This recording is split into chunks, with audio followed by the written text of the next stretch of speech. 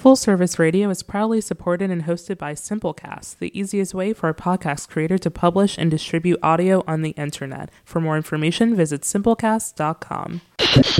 Full Service Radio.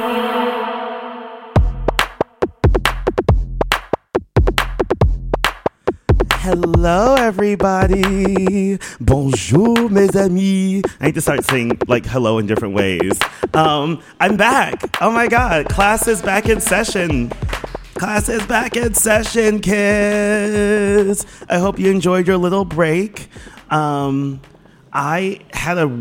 been crazy. I haven't been here in a while. And I miss the studio. I miss hearing my own voice, always talking.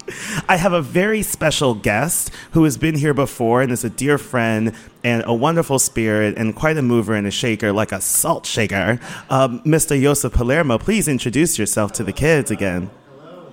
Glad to be back. Thanks for having me back on.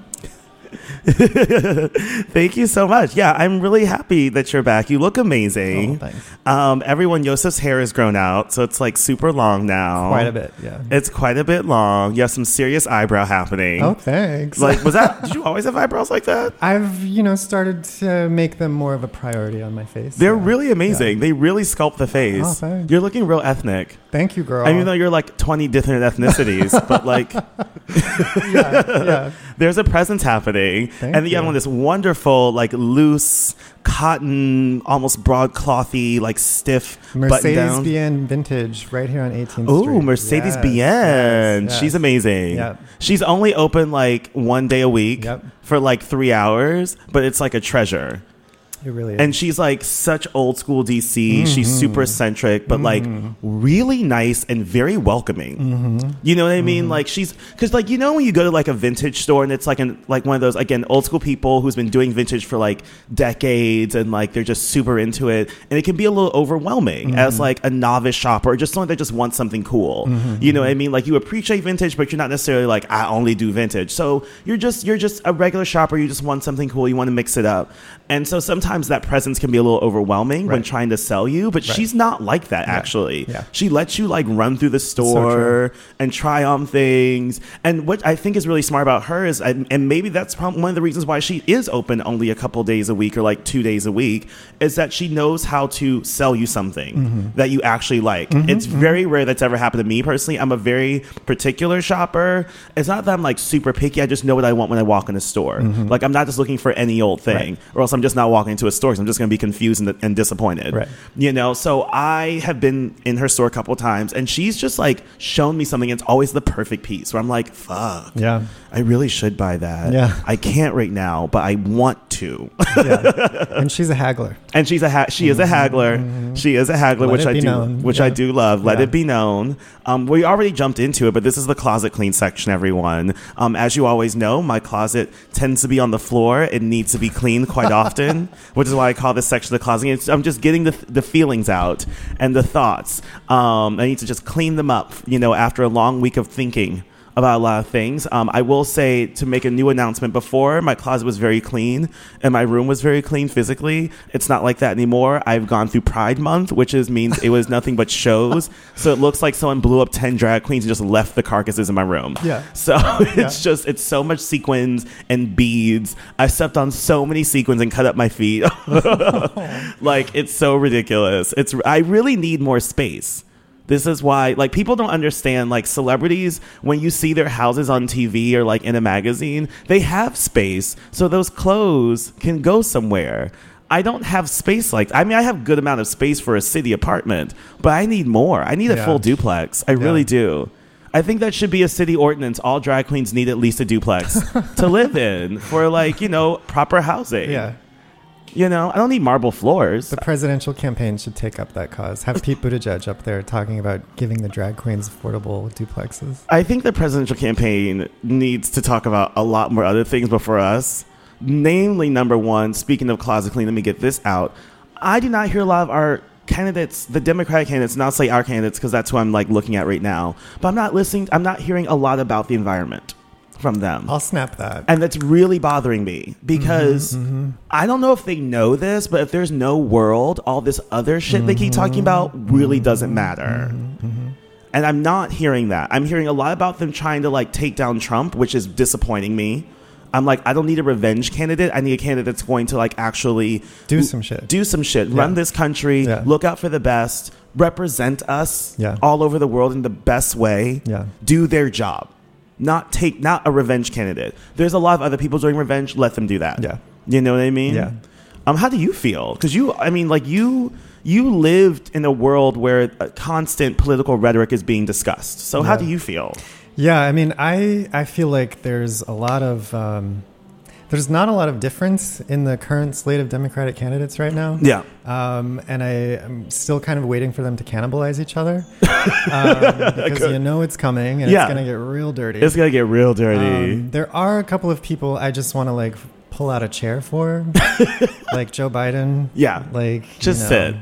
And I love Joe Biden. Yeah, I really think he's a great person. I do think that he is a great candidate for other different types of offices, though. I think if it was like governor, I'd totally fucking vote for Joe. Mayor, easy, has my vote. President, not necessarily. Yeah.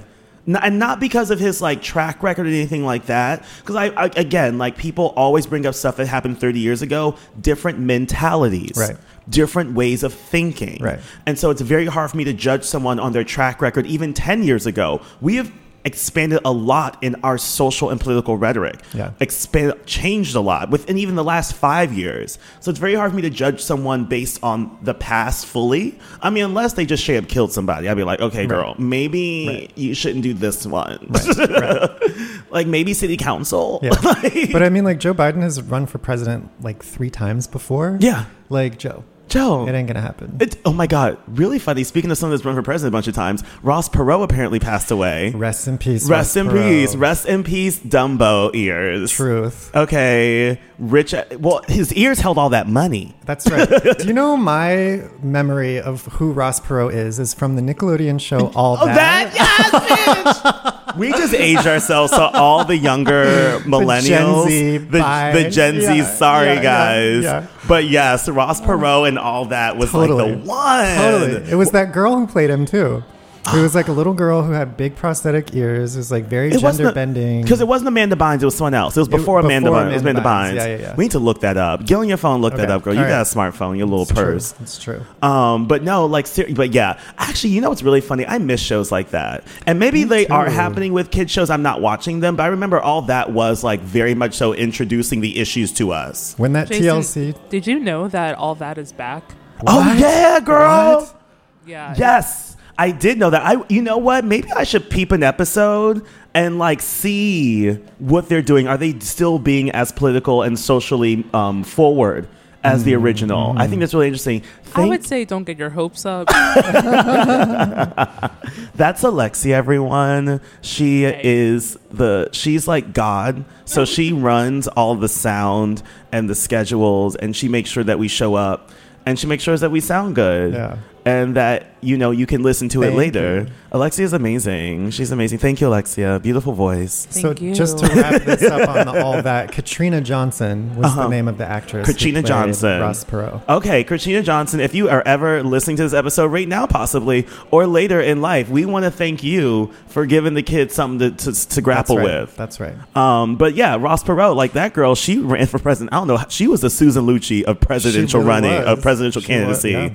Like she had the infomercials, the late night infomercials. All she needed was like an exercise video. That's what she should have had. She fucked up on that one. Yeah. Speaking of crazy ass white dudes, and it's so funny because I was like thinking about the Closet Clean section. I didn't want to get like too political, but shit happens, and I didn't want to get overly social, but again, shit happens. And this whole Jeffrey Epstein, girl, can we talk about the lid just bubbling on that thing? Bubbling. There are a lot of people connected to him. Oh, yeah, everyone. Well, this is the funny thing. So I was at Trade, and for those of you who don't know, Trade is actually voted one of the top 2 best gay bars in America by Out Magazine. It's here in D.C. It's where I do my performance art nightclub residency. So that's where I do a lot of my shows. Sissy That Tuesday, my one-man show that I do every 3rd Tuesday of the month. So please come. I keep going. This month, it's going to be next week, and this month we're showing a pose.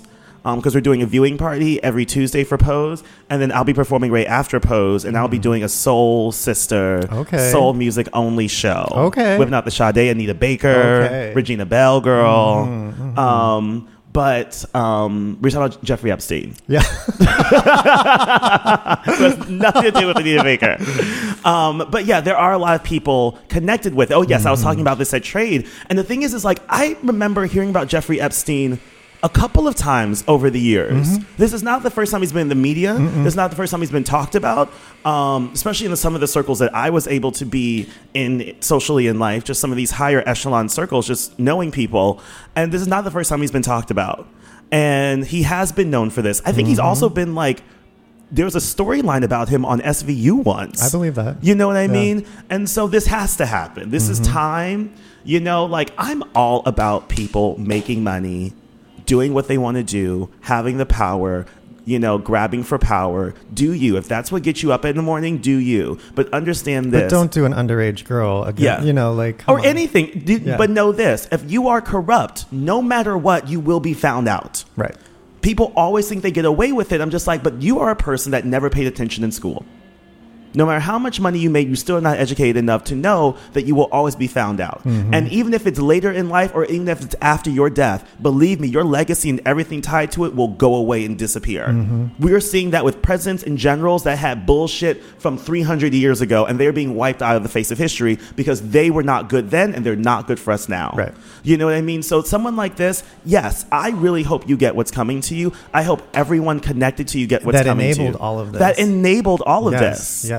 That enabled all of this. But, you know, it's crazy because if it really gets out, if it goes as far as it could, we are going to see a shift in the political sphere alone. Not only financially and socially, but like, hey, girl, but like all of it. You know what I mean? Like, it's crazy. It's absolutely crazy. But I'm glad that he is finally being caught. Yeah. I'm glad that this is finally happening, but I really hope they do not back down in prosecuting him. Like they did the first time around. Like they did the first couple times around. Right. I really hope they don't back down. Please don't. Yeah. You have him now. You know what I mean? Yeah. Well, the labor, I guess he's the labor secretary. One of the secretaries who was the prosecutor. She already, Alex Acosta, I think it is. Resigned. Already resigned. I was just like, ooh. Right. She was like, you know what? Let me just send this email that I've been holding in the draft box because now is the time. Well, Robin Bell, the artist in Mount Pleasant, was projecting last night onto the Labor Department building. Alex Acosta enables sex trafficking. Acosta must go. And that was like last night, and then this morning. Did he get accosted? Oh, I did it. I fucking did it. I had to. Yeah. But I thought it was awesome that like they were projecting that onto his place of work last night. And then this morning, Buddy was like, oh, by the way, I'm resigning. And you know what? You know what this reminds me of? It reminds me of the protests and the protesting and the rebelling that people did in the past. This is not afraid. This is unhinged. You know, this is uncensored. We're calling you way the fuck out. Right. I'm just going to say it plain. I'm not using high rhetoric. I'm not going to dance around it to be all political. You're gross. Go the fuck away. Right. You're gross. Boo-boo. Right. Like, I wish sometimes I was in, like, a political debate with, like, just a full-on, like, even if it was, like, Trump or, like, one of his little cronies, and just, they start saying, I'm just like, just by the way, can you not talk?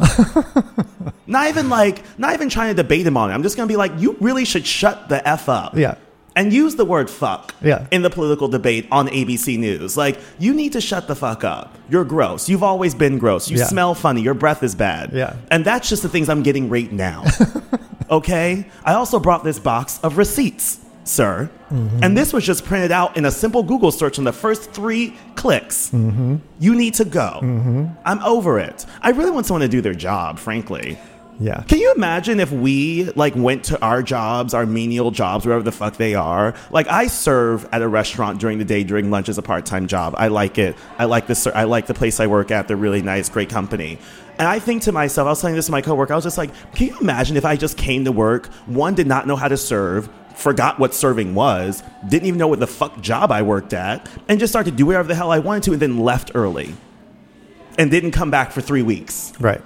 Do you know what I mean? And still expected a paycheck. And still expected a paycheck, and, as well as also represented that company on social media in the public in the most disgusting, vile ways possible.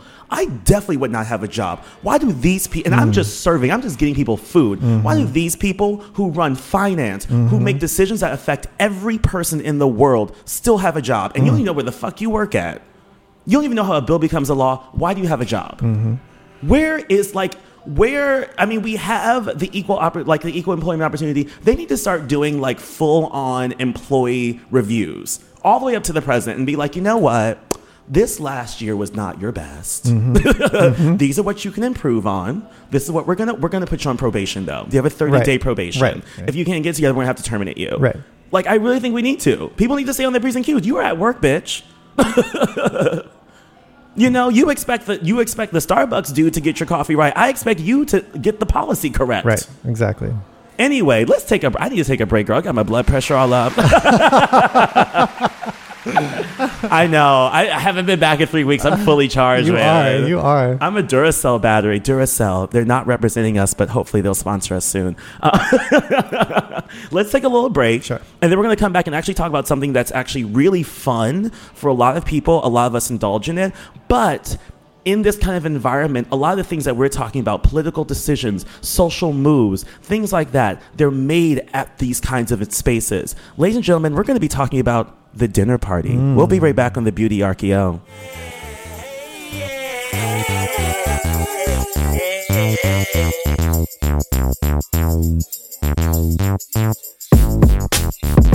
Yes, Lord.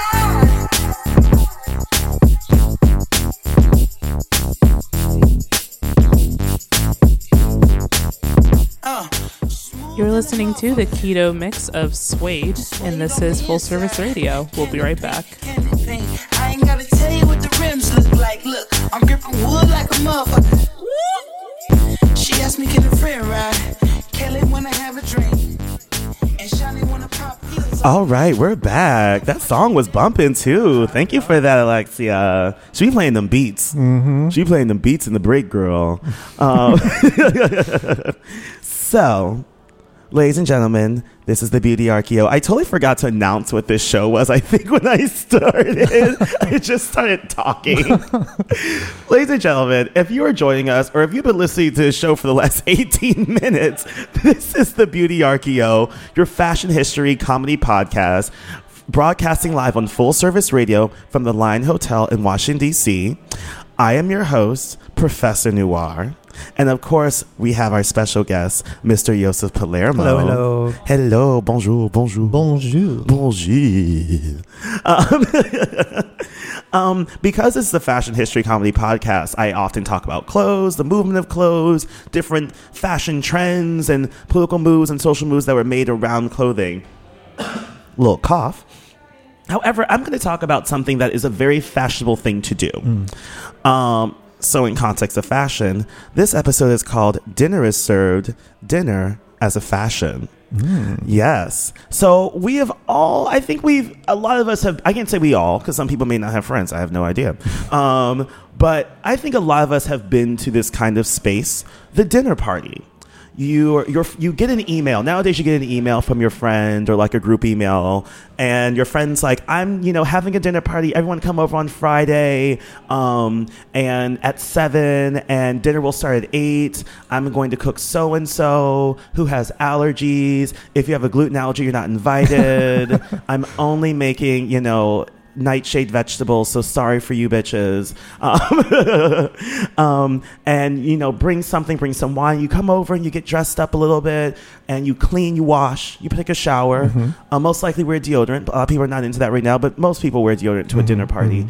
And you bring a bottle of wine, maybe a Chianti. Not a Chianti, it's not the 70s. Maybe a Syrah. I'd like a good Syrah. Or a Malbec. It's Vino Verde season. So, a Vino Verde, and you meet your friends and you see your friends and you're laughing and you're having cocktails, and then the wine opens and dinner is served, and you all sit down to the table, and every now and then that friend has place settings where the names are written on cards. If that friend is doing it right. And your forks and your knives are in the proper place, and dinner is served.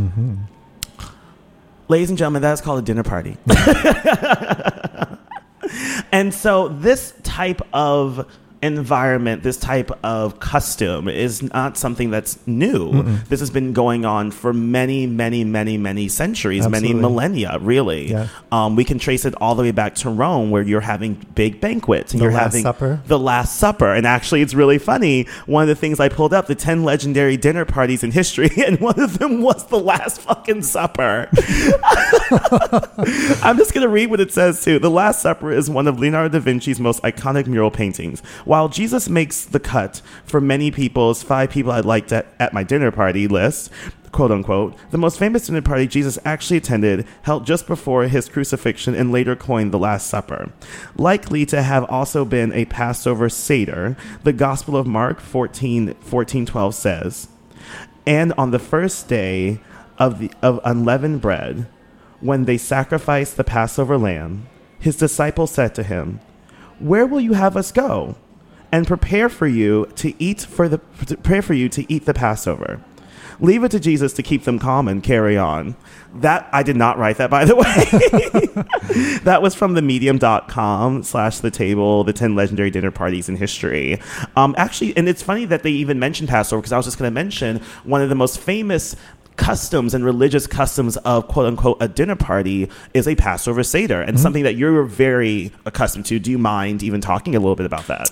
Yeah. So Seders in general are just kind of a meal in Judaism that commemorates some kind of observance in Judaism. So for Passover, you have a Seder plate that contains, food symbolisms. Yeah. Is that a word? I'm using it wrong. I'm sure. But it's food to represent different symbols in the Passover story. Exactly. And so, you just kind of go through this ritual dinner, talking about the Passover story. Everybody takes turns reading different passages. And, by the end of the dinner, some people's dinners go all night long. Yes. It's generally like a long 3-hour or so dinner. Yes. I've been to a couple Passovers. Right. But a good Passover Seder is going to have conversation that kind of contemporizes the Passover story, which is all about, coming out of bondage, finding liberation, fighting for it. And, I think a good Passover Seder, to get to your point about dinner party conversation, is really trying to get people to contemporize that story. And, exactly. And, how does it relate to how we're living today? And it's interesting that you mentioned that, too, because I was recently watching a documentary, as I always do. I like to, smoke a little Mary Jane and watch a documentary about history and, do my nails. It's my thing. It's my thing I like to do. In DC, it's legal, or decriminalized, should I say.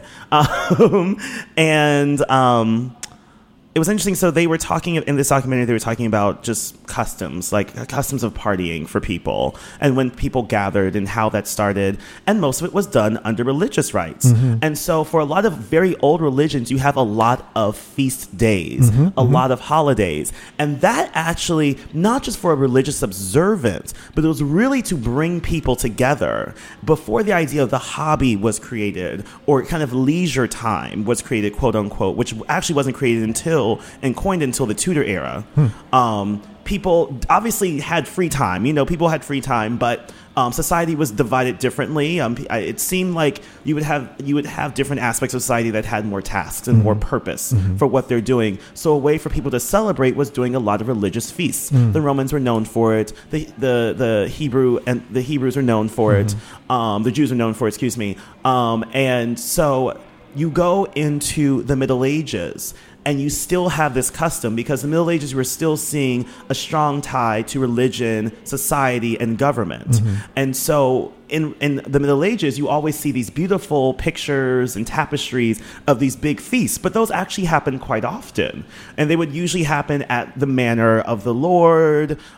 Every now and then the big feast would be done in like the royal residence, for the public. That part of the residence house for the public. But you would still have these feasts going on with the lords that were for not just them and their friends, but for like the town, the village that they saw over. Right. How that started to change, we start seeing that change from being a religious thing to going more into a way of impressing and entertaining, and like instead of like being entertainment and religion, it went straight into religion. Now, I have not necessarily personally have seen the full transition, a very definite transition, but I would definitely say, and I would probably equate it to the rise of Enlightenment in the late Georgian period. We're talking about the 1780s, 1790s, 1770s, the French Revolution. But that whole idea of Enlightenment spread across all of Europe. And so when people were becoming less religious or looking at religion as a separate aspect of life, not just saying that religion rules every aspect of my life, people still communicated and came together under the context of food. And food is one of the best ways of representing a culture and communicating through a culture. So people still came together in the context of food. What you then saw is instead of doing, especially during a militaristic time as the early 1800s, during the Napoleonic Wars, I want to say you probably saw people doing less religious celebrations because, again, religion was a very hot button topic. It was very sensitive to really practice and show your religion fully, to then doing political kind of dinners and social dinners, to then start maneuvering through the war, maneuvering how you're going to redivide up Europe, how the parties are going to work. And that's when you see kind of like this Victorian dinner. And so that is what we know as today of the dinner party, is this idea of the Victorian dinner party, where things are served in courses and you have place settings and you have a head of the table and that person is the host. And you have the hostess who actually is the one really running the motherfucking show. That's right. And as a person, I've gone to some great dinner parties, but you, my friend, we always talk about this. You always end up at some fabulous fucking dinner party. And so I'll just talk about the tradition a little bit, and I want you to talk about maybe how this has carried on into the modern aspect. So in a Victorian dinner party, you would walk into the house and you were invited by invitation. Invitation was sent to your house, obviously on actual paper and cards because they didn't have the internet. Right. And so you got an actual invitation, which still some highbrow people still do, like the ones who are doing it right. Right. As you would say. And you get an invitation, you would come to the house. And you would be led to one room. It would be the drawing room, and you would be there for cocktails. And to kind of like everyone is gathering there. Once, pardon me, coughing again. Once everyone is gathered and having cocktails, the hostess would be signaled by the butler, and then the butler would then announce that dinner is served. And the hostess would then lead with her husband through into the dining room. And the funny thing is, you were then led, and you would lead in procession in a line, and you always had like an escort, but you were led in rank. So the host and the host always take precedent. However, if there's someone higher ranking than them, so say the hostess and the host are barons, which is kind of like the most common of the aristocracy in terms of like royal appointments. So say then a duke is invited as the special guest. The duke actually would take precedence over them, and the duke would then walk the hostess in. And then the master of the house, the lord, the baron, he would then walk in the next ranking female member of the house, and then so on and so forth. And then you were also seated according to rank. And so I don't know if people remember in Titanic, the movie, when they were getting into the lifeboats, and Rose's mother, Rose DeWitt Bucator's mother, says, "Are we going to be seated according to rank?" That's because customarily, anywhere you fucking went, especially during the Victorian and Edwardian period, which is late Victorian period, that's late 1800s into the early 1900s for people that don't know, you were seated according to rank.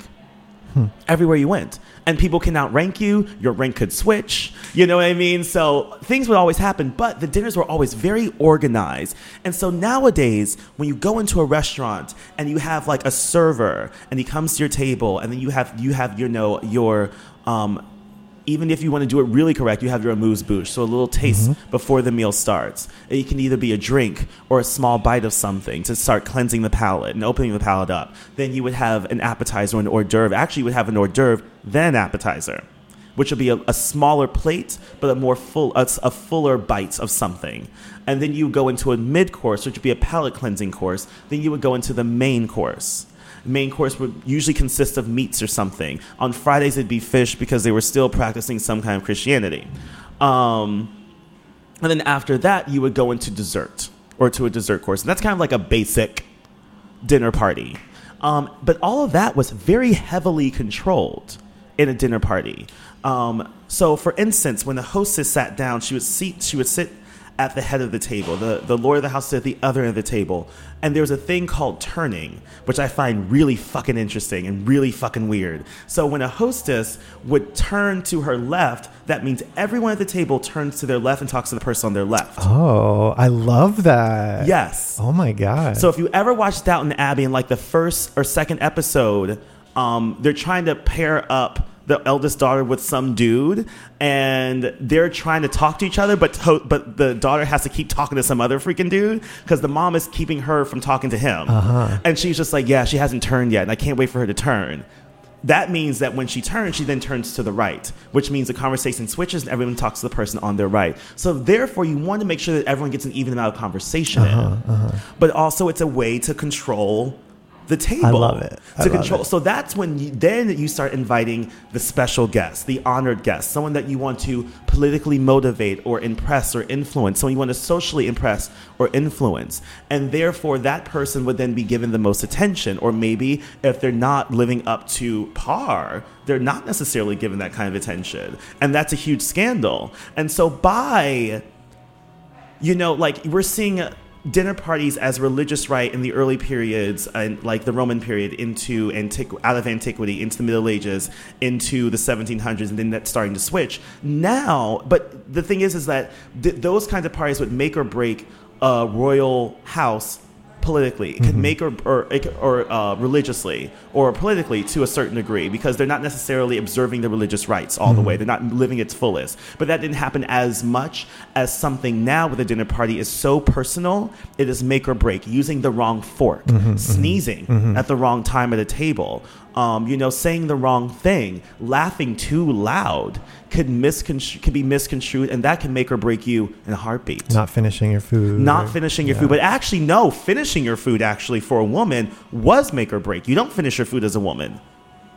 That's fucked up. Which is really fucked up. I know, it's weird though, because they liked a curvy woman, but they liked her curvy with a tiny waist. Right. And so also when you get into the clothes as well, when you go to a dinner, you don't want to dress overly fancy, especially during the Victorian and Edwardian period. You want to dress proper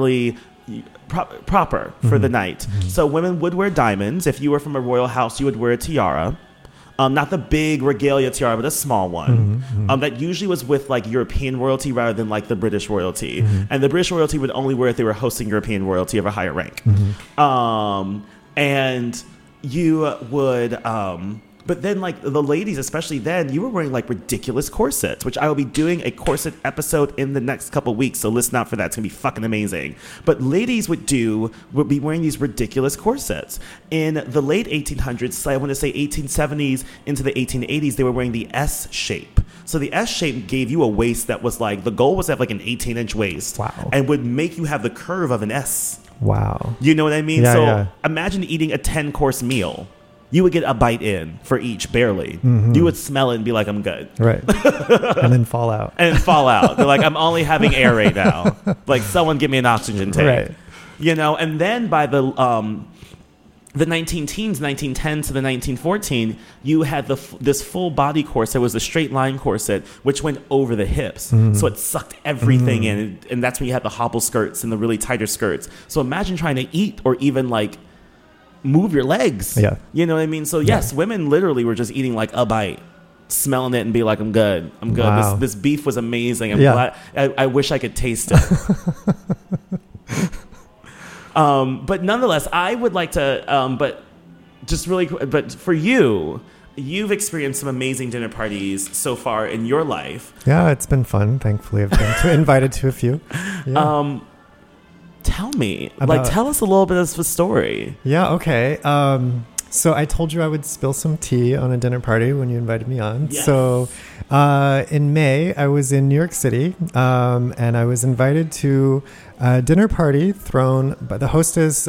She was I don't want to give away. I don't want a reputation of like going to people's dinner parties and spilling their tea. So I'm just going to say that she is someone who worked for the Reagans in the White House. Yes. Yeah. And she was a maid. I'm joking. Yeah. So anyway, she hosted this like wonderful dinner party.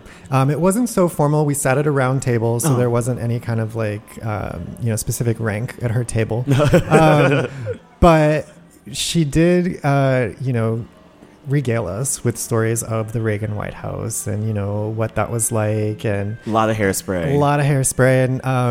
And, I was curious to know what the dinner parties were like at the White House, because I feel like the Reagans were kind of the first ones to get us to where we are today with like Hollywood and the White House. Yeah. And that's exactly what they were. That's exactly what they were. Because they were both Hollywood like actors. Right. So she was talking about how Mr. T would come to like these dinners and like so crazy. Just like random ass people from 80s pop culture. Right? Yeah. But the tea that I wanted to serve you was that this lovely hostess, she did tell us at this dinner party that she still kept in touch with Mrs. Reagan, who I believe is now passed away. Yeah. But one of the last times that she got together to have lunch or tea with Mrs. Reagan, she went to go visit her at this like assisted living place, like really fancy assisted living. Yeah, it looks like fucking Greenbrier or something. Right, yeah. So Mrs. Reagan gets wheeled into this, parlor that they're, having like tea sandwiches or whatever. And a golden marble wheelchair. Right. But this woman, the hostess of this dinner party, she was telling us how, she just had to tell Mrs. Reagan about this new, I almost said white lady, first lady in the White House. And she proceeds to tell Nancy Reagan, who is like crippled as fuck at this point and like kind of blind and can't really hear. She's proceeding to tell Nancy Reagan that Melania Trump has naked pictures on the internet. But no, she goes a step further and she pulls out her phone and she starts showing old ass Nancy Reagan these pictures of Melania Trump. Because Nancy Reagan is not too old for tea, bitches. She was never too old for tea. And so Nancy is just horrified. Oh my just God. Has this look of sheer horror on her face. And the hostess of this dinner party was like, I just had to let her know. And like, And that day, Nancy Reagan died. She needed to know like how far we have fallen, and that is how Nancy Reagan died. Right. Nancy died like a couple of months after that. Right. She was like, I can't with these bitches no more. She's like, I set a tone and she's not even doing it. Yeah. That is so wild. Yeah. So Nancy Reagan was around for the iPhone. That's really crazy. I'm just joking. No, but that is so wild though to think about too. It's just like, but it's true though. Like, I think about, yes, these environments, they're super rich people, regaling themselves on like the most amazing exotic foods and things like that. But how you act does make a difference. Yeah. And it's interesting because I think about the whole impact that Emily Post and the Emily Post Book of Etiquette made on the entire world. That's right. And so in Emily Post, for people that don't know, Emily Post is the heir to the Post cereal fortune. And I personally think was a pretty cool woman. Like every interview I've ever seen with her, she seemed like really well-rounded and knew that she was wealthy, but carried the responsibility of being like representing the country, representing people, representing women in a very good way. And she believed that we should have a standard of civility for our society, which I don't disagree with. Yes, exactly. Which is, again, why I love me some Emily Post. I will always have her back. Yeah. Here's to you, Emily. Yeah. Big ups to Miss Post. But she did, I don't know if she fully wrote it. I've never gotten I know that she was obviously she was the one leading the charge of writing a really amazing book, and she basically lived in the whole old world society of dinner parties and gloves and white glove table service. I mean, it was white table service, table service. And she synthesized that into a book and released it into, working class America. and how to create the sense of dignity for yourselves when entertaining. And, it's funny because, like, we as younger people now, we as the early aughts, as the millennials and Gen Z or whatever it's called, I think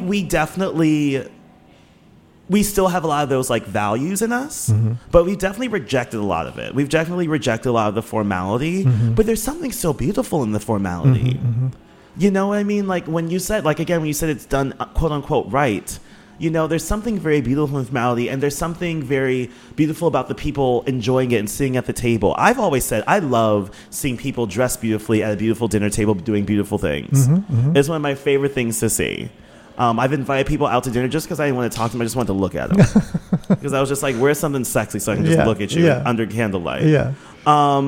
But nonetheless, this creation of this environment, this idea of bringing people together, one under the context of food, which is so personal to us, to then reveal and discuss issues and ideas that are personal to us, it's very astounding that this is a custom that's held sway all over the world for millennia. It is something that everyone pretty much can understand.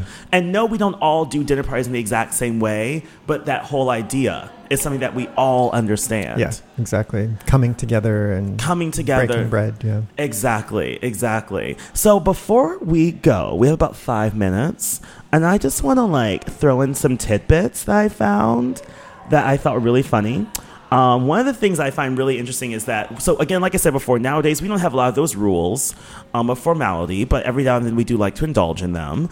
But back in the 1800s, both men and women had an amalgamum, as I like to say, of rules to follow when it came to a dinner party and like how to act.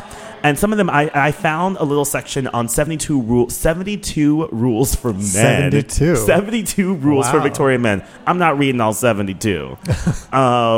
But just like certain things that we still think about today, like be prompt at meals. To be late is a wrong to your host and to your family. Tell the millennials that one. Yes, it is not calculated to promote good feeling. I'm a person, I try not to be late as much anymore. But I have been late many, many times. Me too. I know, But I will say this. If I come late, it's because I have dressed to the motherfucking 11. That's right. So if I come in late, girl, I'm coming like full on. Right. I'm going to look good. There's a reason why I'm late. Right, exactly. I hate when people come late, though. I was like, the next time you come late, you better look like Marie Antoinette. Coming up in here all late looking like crap. And you're like, I came from work. Girl, I have 4 jobs. Leave me alone. Right. What else? When dinner is announced, the sign to leave the parlor. Sorry, that was the word I was trying to find. The parlor. That's where they go first. When dinner is announced, the sign to leave the parlor will be given by the hostess. Each gentleman will probably be asked to escort a lady to the table. This should be done in the most polite manner, which means don't be grabbing up a bitch. Excuse me, I should not say that about women. Do not grab up women. Pardon me. Let me get out of my cis male moment right now. Oh, where did that come from? So I need to sage after this with Chanel number 5. That was awful. The gentleman should pass in and then wait on the side of the door until the lady passes to the place assigned to her at the table. Very interesting. So that means the woman should take the seat first, then the gentleman. Most likely reason why, to pull out the chair. Right. When you eat soup, do so in as much of a quiet manner as possible.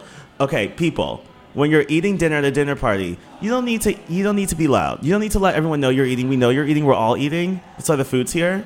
So let's keep that together.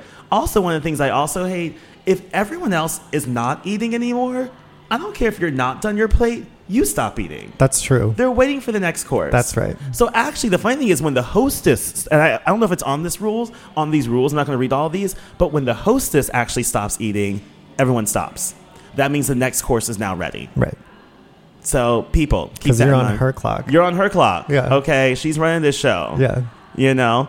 So anyway, but thank you so much. Oh, thank you for having me. A couple of little things, just tidbits about dinners. Yeah. We love dinners. Yeah. We love dinner parties. But I will say this. The next time you go to a dinner party, think about, just the kind of conversation you want to have. Think about the kind of person that you want to represent yourself as. And go in and be your best self. And go in and especially when you're going to places you don't know anyone, think to yourself, everyone feels like they're going to be judged, so go in knowing that everyone wants to be loved. I love that. It's a really great way of thinking about a dinner party, because I get very nervous a lot of times I'm in new spaces, and I always think to myself, everyone always says they're going to be judged, so let's get over that. Yeah. You know?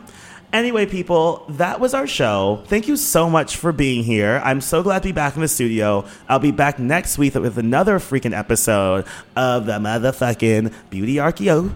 Love it. The Beauty Archeo, your fashion history comedy podcast here on Full Service Radio at the Line Hotel. I want to thank you, Josef, again for coming today. You're so sweet. Thank you to Alexia in the booth. Thank you, Alexia.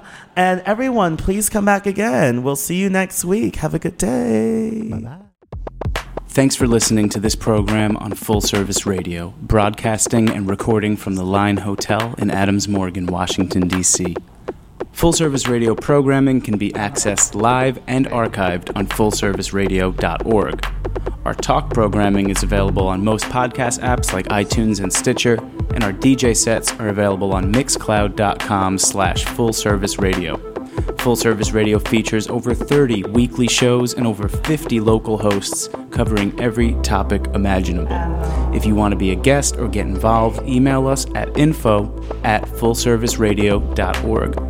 Follow us on Twitter at FullServiceRDO, on Instagram and Facebook at Full Service Radio. Thanks for listening.